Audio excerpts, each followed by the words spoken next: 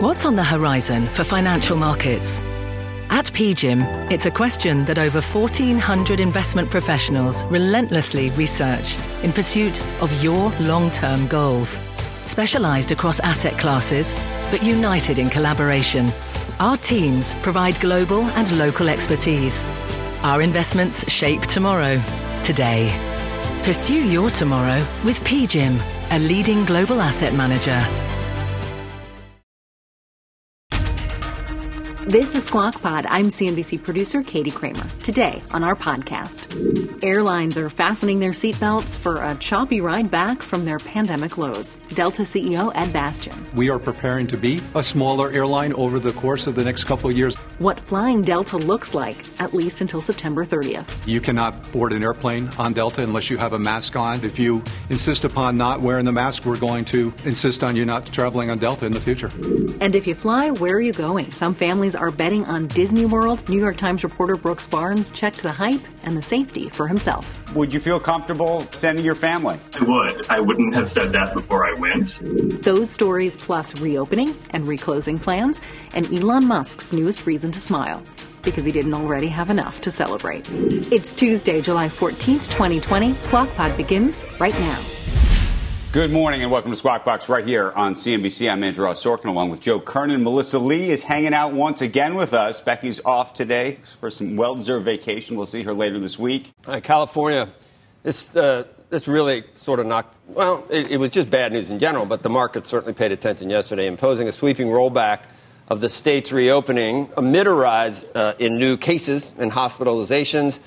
Governor Newsom is closing indoor dining, bars, movie theaters, and museums. And citing those rising COVID numbers, the Los Angeles and San Diego school districts say that they will begin the fall school year entirely online. It's about 800,000. I thought it'd be a lot more than that. So it's basically just Los Angeles and San Diego. So if it was all California schools, obviously it'd be an even bigger number, but certainly a setback. And you know, in my house and elsewhere, it's like, oh, if they're doing, once it starts, you wonder whether it's just going to be tough for school. I mean, not maybe in Wyoming, but it's going to be in very populated areas. It may be tough to get into the schools. So anyway, meantime, Cuomo, New York Governor Andrew Cuomo, releasing this state's plan to allow some schools to reopen this fall. He said schools that maintain daily infection rates below 5% are eligible to hold in-person classes, but he warned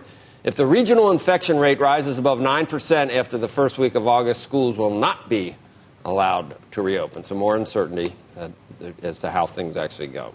Andrew. Meantime, in Houston, Texas, yesterday, Harris County officials activating an emergency broadcast system. This sending a message urging people to stay at home. It said the virus was spreading rapidly and local hospitals were reaching capacity. It advised people to stay home except for essential activities, wear the required face coverings, and cancel any gatherings.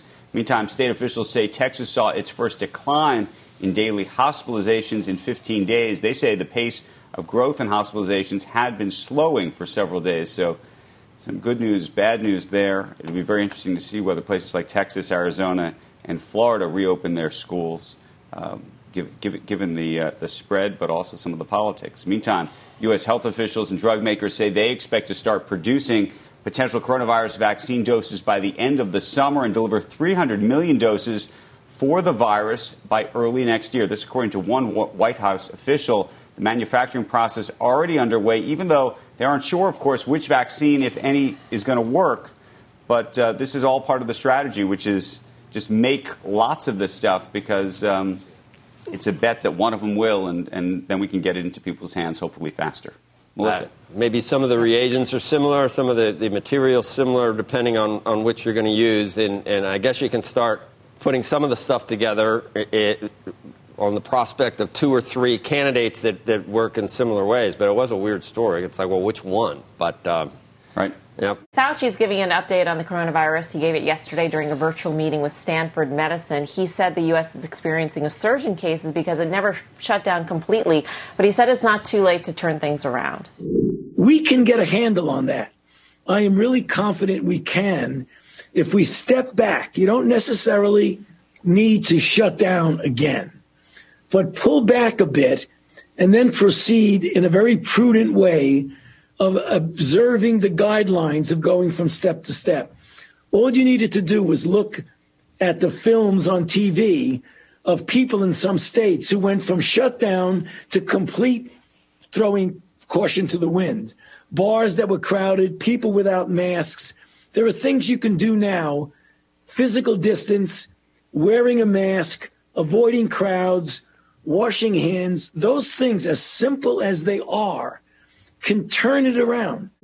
Dr. Fauci also spoke about vaccines, saying a panel of experts would be needed to decide how to distribute them in an ethical way. The company that we talk about every day, Tesla. Let's talk about some Tesla shares. The stock rising as much as 16% during yesterday's session, hitting a market cap of $321 billion. This before reversing sharply around midday. The sell-off accelerated at about 2 p.m. when news of California's reimposed restrictions hit the wires. Tesla closed down 3%, but it wasn't the only reversal. Some other tech leaders also made a little bit of a round trip. But they're Amazon, Adobe, NVIDIA, and Facebook all hitting new highs before reversing sharply. So we're going to keep our eyes on all of them. But Tesla has been on quite a wild ride. One of my pet peeves yesterday, website blaring that Tesla stock is now higher than Google's. And it's like, I saw it on the Drudge Report, and I got to tell you, I actually like Drudge, and he never does. He doesn't get things that wrong. I thought that was surprising. I went to go look at the market cap of Google because I thought Alphabet. The market cap is there something going on here? That was never in question. But just to say that, Drudge has gotten so hyper. Just ventilate, just constantly. I look at it every day and I get depressed. It's like I'm feeling okay, and I look at Drudge and it's like, oh my God, I'm going to go. But we once had someone, honest to God, this person has a big job now, but said that Green Mountain Coffee is now worth more than Starbucks. I remember.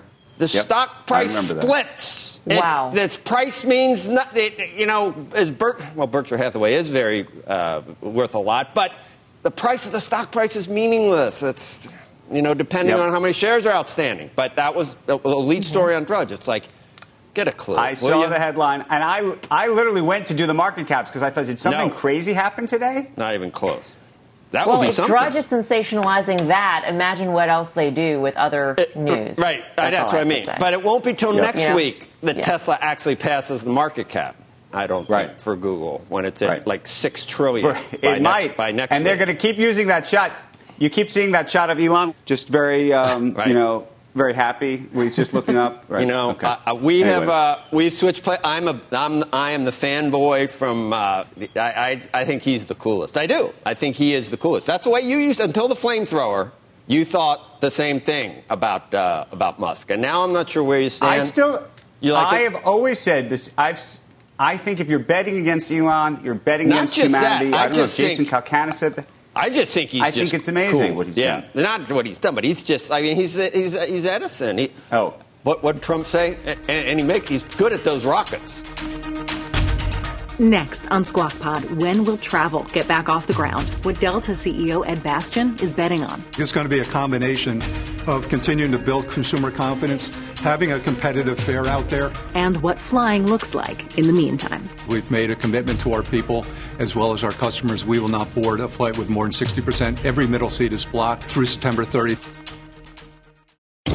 Electricity, a big idea that's inspired countless new ones. From powering the light bulb to virtually powering our entire lives. 30 years ago, State Street launched the Spider S&P 500 ETF, SPY. A big idea that inspired the world to invest differently. And still does. What can you do with SPY?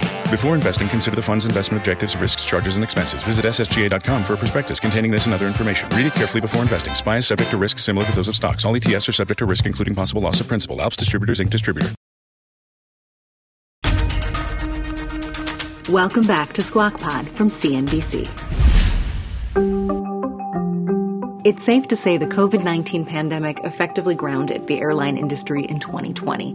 Travel restrictions, social distancing, the general fear factor of the virus have led to hundreds of planes parked on runways and unpaid time off for airline workers. Delta Airlines, the nation's second largest carrier, announced quarterly results today.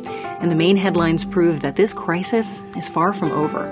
The company announced a loss of $5.7 billion, more than Wall Street expected. And Delta will be cutting the number of flights added to the August schedule by half, to just over 500 for the month. So demand to fly the friendly skies is low. Hoped for recovery since April's near collapse in domestic flying has stalled as the coronavirus has spread further across the country. U.S. airlines are forecast by analysts to lose more than $23 billion this year. Delta's CEO Ed Bastian joined the team on Squawk Box today. Joe Kernan, Andrew Ross Sorkin, Melissa Lee, and our airline correspondent Phil LeBeau. They discussed the financial losses, early retirement for some Delta employees, and keeping that middle seat empty. Here's Phil. Give us a state of the business right now. Well, Phil, as you were mentioning earlier today, this is all about cash. It's about protecting the balance sheet, raising as much cash as we can, knowing that it's going to be a difficult winter, and certainly the next 12 to 18 months is going to be important to have a cash reserve. And then for Delta and all the airlines, reducing the cash burn. And while it was a very difficult quarter for us, the worst quarter, candidly, in this company's history, proud of what the team did. We took the cash burn levels, which was started at the beginning of the quarter, was close to $100 million a day, down to $27 million a day for the month of June. And that provides us a pretty good baseline as we're going into the summer. Ed, you've got $15.7 billion in liquidity at the end of the quarter, at least 19 months' worth of cash on hand. That's if you don't raise any more capital. What's your expectation in terms of how much more you will have to raise, whether it's this quarter or in the fourth quarter? Well, we're certainly going to be looking at that over the next few months, and I anticipate we will raise some additional funds. As you mentioned, 19 months buys us time. Assuming no progress from this point, we will certainly be looking to reduce that cash burn level, $27 million a day in June. We expect July will probably be about the same level as it was in June, but certainly as we get towards the end of the year, our goal is to get our cash burn down to zero, and we can start raising cash to pay that debt down. Ed, your August schedule. Now, you were supposed to add 1,000 flights. You're adding 1,000 in July, and you were supposed to add another 1,000 a day in the month of August. Now you're trimming that back. You're just adding another 500, cutting that in half. Is that a reflection of the fact that we're starting to see demand slow down again and that you're not seeing as many people fly this summer as you previously expected? Well, at the start of the pandemic, we said that this recovery was going to be choppy, and indeed, it's been choppy. In June, we saw some nice momentum build as we went through the course of the month. Numbers were still low relative to any historical scale, but we saw some nice build. Then we get towards the end of June, early July, demand has stalled as the virus has grown, particularly down here in the South, across the Sun Belt, coupled with the quarantine measures that are going in place in many of the northern states. So those two factors are causing consumers to pause. We're not going backwards. As I said, our cash burn in July is looking to be about the same level it was in June. But in terms of taking the next reduction of that cash burn down, we're going to need to see renewed consumer confidence and some additional travel going forward into the back end of the summer. How much corporate business are you seeing right now? It's very slow. It's less than 5%, and we're not anticipating through the summer seeing any of it. Summer typically is a relatively slow travel season for our corporate travelers. Come Labor Day will be another good checkpoint for us as we start to see how the fall looks for their schedules, what level of businesses are actually opened. Conventions are not going to be starting up necessarily in the fall, and sales activities and resorts. Though, interesting, Phil, one of the things that we are monitoring is while corporations may not be traveling, their individuals are traveling for leisure and for personal. We monitor the Sky Miles activity of some of our highly active members, and we see they are traveling. So people are starting to get out into the environment, but it's still relatively low numbers. Ed, you're almost hitting the point where you've got to make some tough decisions in terms of how much of the staff will have to be eliminated. Either they take a buyout, they take a voluntary leave of absence. What's your sense right now in terms of how many people may be furloughed versus how many may take an early buyout versus an unpaid leave of absence? Well, we've said throughout the last couple of months, our goal, if we can, it's an ambitious goal and an audacious goal, is not to have any furloughs in the company. And I think we have a shot at that, remarkably enough, given how low our revenues are.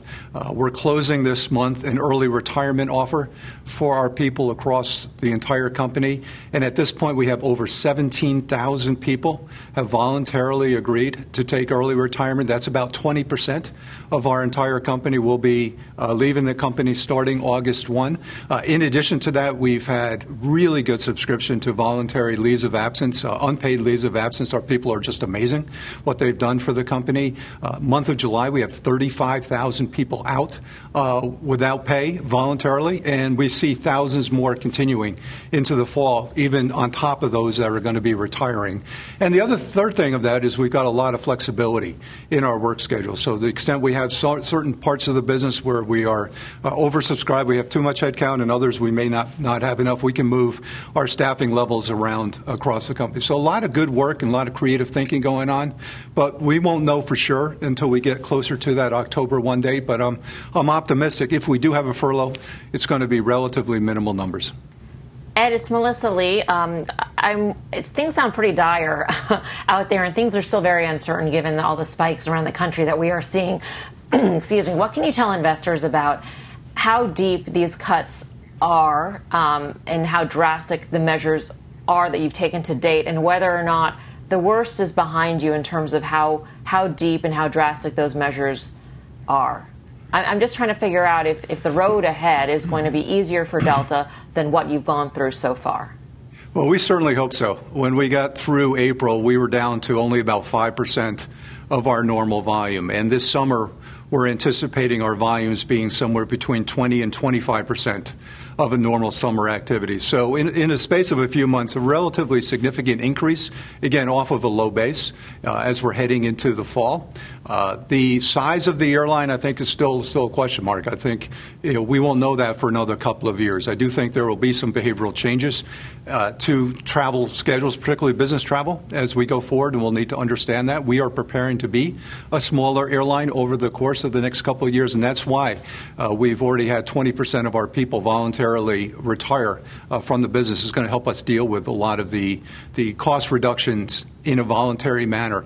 For the current quarter that we're in, the June quarter, we were able to eliminate over 50% of our total operating costs in the company. So I think we're doing a really good job of managing costs. We are the most disciplined of any of the carriers in terms of the seats we're putting out to market. We're only putting out about 25% of our available capacity for sale this summer, and we're going to manage this thing forward. As consumer confidence starts to return, we'll be ready to serve them. Hey, Ed, Andrew Ross Sorkin here. It's nice to see you. Hey, Andrew. I think one of the last times we spoke was right before this pandemic began, and I remember giving you lots of kudos because you had come on our air and announced a plan around ESG and the environment and buying these carbon offsets over a 10-year period. Starting March 1st, Delta Airlines will become the first airline to go fully carbon neutral on a global basis. Carbon offsets are not the solution. There are not enough to go around. We need to be investing in projects that make a difference. $1 billion over a decade is a big number. But for us, just think about this. This is the equivalent of about $1 per barrel of oil in terms of price impact on Delta. I got a lot of people emailing in. What happens to that? What happens to ESG in a world where businesses are meaningfully challenged and maybe can't pursue some of these things? Well, we're in it for the long game, Andrew. Right now, obviously, our focus is stabilizing the company and getting our business back, and profit sharing, which was one of the big shining lights at Delta over the last decade, isn't going to pay because we're not profitable. But when we do return profits again, our people will continue to get their 15% profit at that point.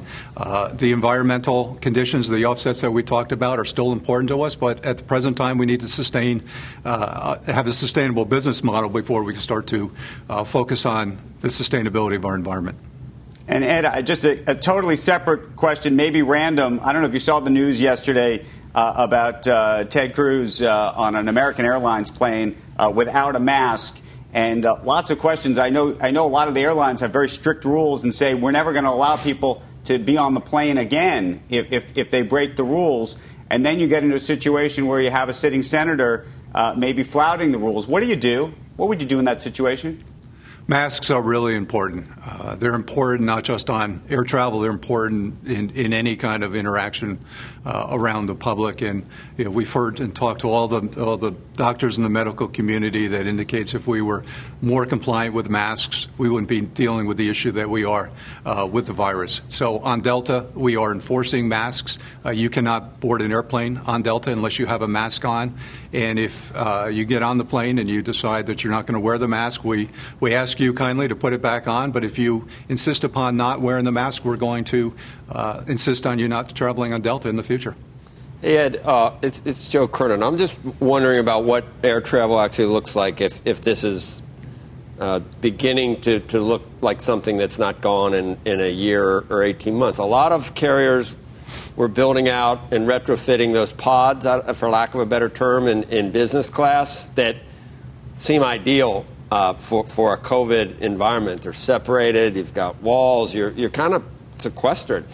Will that continue? And maybe all planes should have lower capacity because of those pods, and you just charge more. Is it possible that the model changes? Because you're not going to make money if only 1 out of 4 seats in the normal seats are taken anyway. Why not charge more and put people in those pods? Is that going to happen? I don't think so, Joe. The pods are not for health reasons, as you can appreciate. They're there for business travel, for international travel. We are continuing, obviously, to anticipate international travel to return probably on a smaller scale than domestic. But for the aircraft that we're flying today, we've capped our load factors at 60%. So people do have space on board flights on Delta. And we've all seen pictures of certain flights with crowded individuals on and some concerns around that. None of those are Delta flights. We've made a commitment to our people as well as our customers. We will not board a flight with more than 60%. Every middle seat is blocked through September 30th, and we will continue post-September 30th to do the same thing. So every flight that you're on Delta, you will have the seat next to you available. And that space is meaningful for customers. And what we're hearing from customers, Joe, is that while I'm not in a position to say that everyone should get out and start traveling again by air. For those that need and want to travel, it's actually the best time to travel. Our customer survey scores are up markedly. They're up almost 20 points over where they were at this point because all the planes are clean. They're electrostatic fogged. Every single flight before it takes off with surfaces wiped down. The HEPA air filtration systems we have are the cleanest air anywhere you can find. It's cleaner than the air you and I are breathing as we speak here. We've got space on board, and our people are doing a really good job of managing safety protocols and providing some distance. This is a crisis we will get through. Yeah. But I don't think we need to make large-scale modifications to the physical configuration to get there.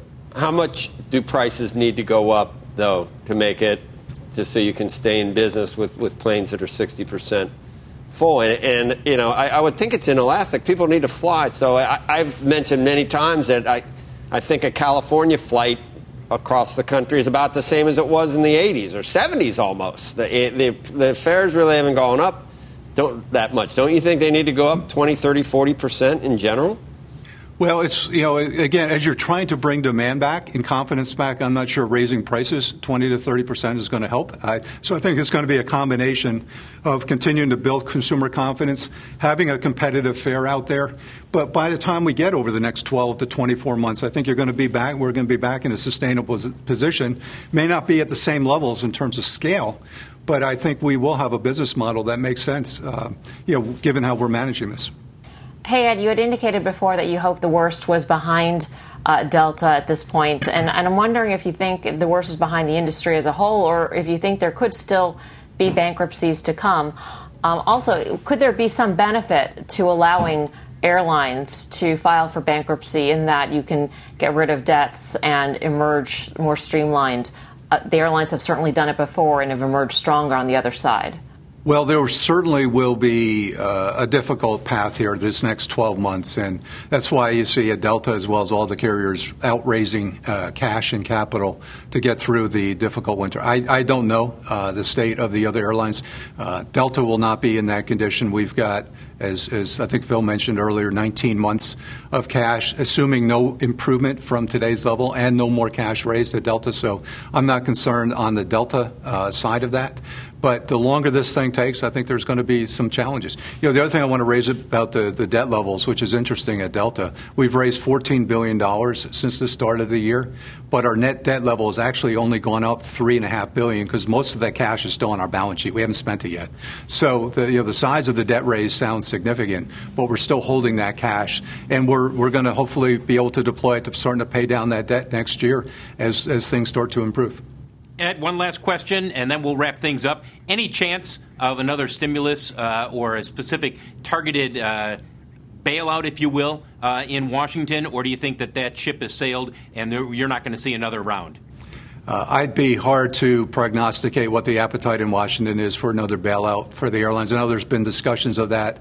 The first plan, the CARES Act, was really well received. It gave us 6 months to hold our staff in place. And you heard me say earlier, because of that stimulus, we may be in a position at Delta not to have to furlough anyone, which would be wonderful if we can get through that. So it's worked. I don't know what the appetite for another round would be. Ed Bastian, CEO of Delta Airlines, joining us first on CNBC. Ed, thank you. I know we'll be checking in and watching that daily cash burn as well as the liquidity levels, not only in the third quarter, but for the rest of this year. Andrew, guys, I'll send it back to you. Thanks, Phil. Thank you, Phil, and thank you, Ed. And we wish Delta and all the airlines and everybody out there lots and lots of luck. Next on Squawk Pod, is the happiest place on earth the safest place in the Sunshine State? Especially compared to the rest of Florida and, what I saw outside, Disney World felt sort of like a hospital. The New York Times reporter who took the trip and returned to tell us all about it. We'll be right back. When it comes to family vacations, there are a million different trips you can take. You can get your own trip to Texas. Or if you prefer a vacation from your family, you can always get your own leave the kids with grandma trip to Texas. So go to traveltexas.com/get your own for the only trip to Texas that matters. Yours. Travel is great, but planning for travel can be time-consuming and difficult. That's where OneTravel comes in. With OneTravel, you'll find everything you need to book the perfect trip. Flights, hotels, cars, transportation, it's all right there. With OneTravel, you can book online, via app, or even pick up the phone and talk to a travel advisor ready to help you make your selections. Visit onetravel.com/music or call 855-437-2154. Plan it, book it, live it. OneTravel. You're listening to Squawk Pod. Welcome back to Squawk Box right here on CNBC. I'm Andrew Ross Sorkin along with Joe Kernan and Melissa Lee, who's hanging out all day with us again. Becky's off today. Meantime, Epcot and Hollywood Studios, they're set to reopen at Disney World in Florida tomorrow. This after the Magic and Animal Kingdoms opened last weekend. But here's the contrast, folks. Hong Kong Disneyland is now going to be reclosing because of coronavirus fears. Joining us right now to talk about how Disney tries to navigate its way through all this uncertainty is Brooks Barnes, media and entertainment reporter for the New York Times, who was at Disney World over the weekend. Our own Julia Borston is with us as well. Brooks, you were on the ground. You saw it live. Would you feel comfortable sending your family? I would. I wouldn't have said that before I went. It was a little nerve-wracking driving up to the gate, but especially compared to the rest of Florida and, what I saw outside, Disney World felt sort of like a hospital. The safety protocols, at least on opening day, were rigidly enforced. Who knows how long, as it goes on, they'll have to keep that up. I read the story. Families seem to be having a good time in terms of the quote-unquote experience, if you will. Worth it? I have a hard time understanding why you would go anywhere right now. I'm much happier in my little hovel here. But I try not to tried not to judge the people who felt the need to go, and those hardcore Disney fans. It can be like a religion to them. I saw multiple people crying when they came in. There were entire families in Minnie ears, Mickey Mouse ears. And for them, as I listened to them, they said that, I heard people saying this was courage for them to go on. It was some sort of hope that any type of fun they would take, and that Disney was really the only. For them, Disney was the difference that they trusted. Talking about trust, Julia, let's talk a little bit about the role that the Disney brand and from a management perspective, the two Bobs, Bob Iger and Bob Chapek, are facing in terms of trust, in part because on one side we now have Hong Kong Disneyland closing down. Now that's because the government's telling them to do so, but the cases there are a lot lower, right? And meantime, you have cases at the highest level they've ever been in Florida, and some people looking at that going, is that responsible? So how are they thinking about that inside of Disney right now? Well, look, I think it's worth noting also that here in California, where I live, and the cases are surging again, the state is not allowing Disneyland in Anaheim to open up. So I think what we're really seeing, Andrew, is a sort of case-by-case basis, the parks really reflecting what's going on in that local government. And Florida is a very different situation than California right now. And in terms of the management, I think the fact that Bob Chapek was in charge of the parks for so many years, that was his domain, that was his expertise. I think that gives him an advantage in knowing the people and knowing how to make these decisions and in really knowing how the parks operate on the ground. So that is working to his benefit right now. But Bob Iger is certainly still involved, especially on the creative decisions, trying to decide what films should be going on Disney Plus, which ones they're going to hold for theaters, and trying to navigate those new waters as well. Right. No, the reason though I ask about the responsibility, because it's a trust issue, and I think Brooks might have even written it in his piece, that people who go to Disney say if Disney's doing it, therefore it has to be safe, right? That Disney is the gold standard, if you will. Forget about the government role in all this. So to have two places closed where the spread is lower, ostensibly, than in Florida. What does it say about the long-term trust? And what are the risks? And maybe I'd ask it to Brooks and both of you. What are the risks for Disney if somebody can try to tie an outbreak back to one of these locations? And maybe tying the outbreak is very hard, and maybe that's part of the gamble here. It's a breathtaking risk that they're taking here with the Disney brand. And really, if something goes wrong, that's a job-ending decision, depending on how wrong it could go. And the Disney brand here is taking a hit. If you look on social media, people, disbelief and sort of horror are from a lot of people judging from afar is pouring on out. And Disney's not used to that, certainly not in a sustained way. And so it's difficult to Julie's other point about different parks being open. Disney has a hard message right now. They've got Hong Kong closed. They've got California closed. Mulan isn't in theaters like it was supposed to. Their corporate offices are still closed, yet it's safe to go to Disney World. That's a hard message for them. One of the analysts said that the risk to Disney is so great if there is an outbreak tied to them that their most important priority right now is opening very, very slowly to ensure that they could really control the situation, keep the capacity numbers very low to make sure that that doesn't happen. Right. And then real quick, Julia, just in terms of production, because I think we had some news earlier that the Disney Plus service is going to have a new Star Wars feature coming up, I believe, in early 2021. How is Disney approaching production relative to all the other Hollywood studios? Are they more aggressive? Are they less aggressive? Well, I think actually Netflix has been the most aggressive, and there's been a lot written about how Netflix is really ramping up production internationally. They have a number of productions underway right now. So I would say Netflix has been the leader in that. They've been in production on many things for months now. But Disney, of course, with some of these high-tech productions, a lot of them can be done not on a physical location, which can limit the number of people who have to be together. And I believe that will likely be the case when they're doing Star Wars. Wars. It was certainly the case with Mandalorian.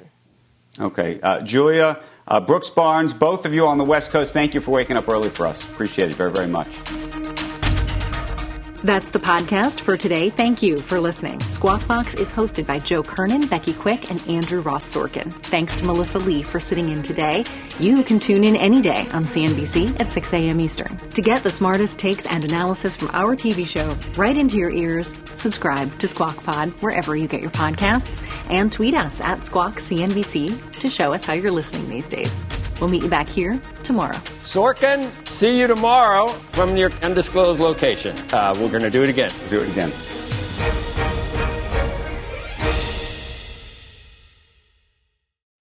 When you visit a state as big and diverse as Texas, there are a million different trips you can take. Let's say you've got an appetite for whitewater kayaking. You can get your own, so this is why they call it Devil's River, trip to Texas. Or maybe you have an actual appetite. I'll take a pound of brisket, 6 ribs, 3 links of sausage, and a piece of pecan pie. Trip to Texas. Go to TravelTexas.com/get your own for the only trip to Texas that matters. Yours.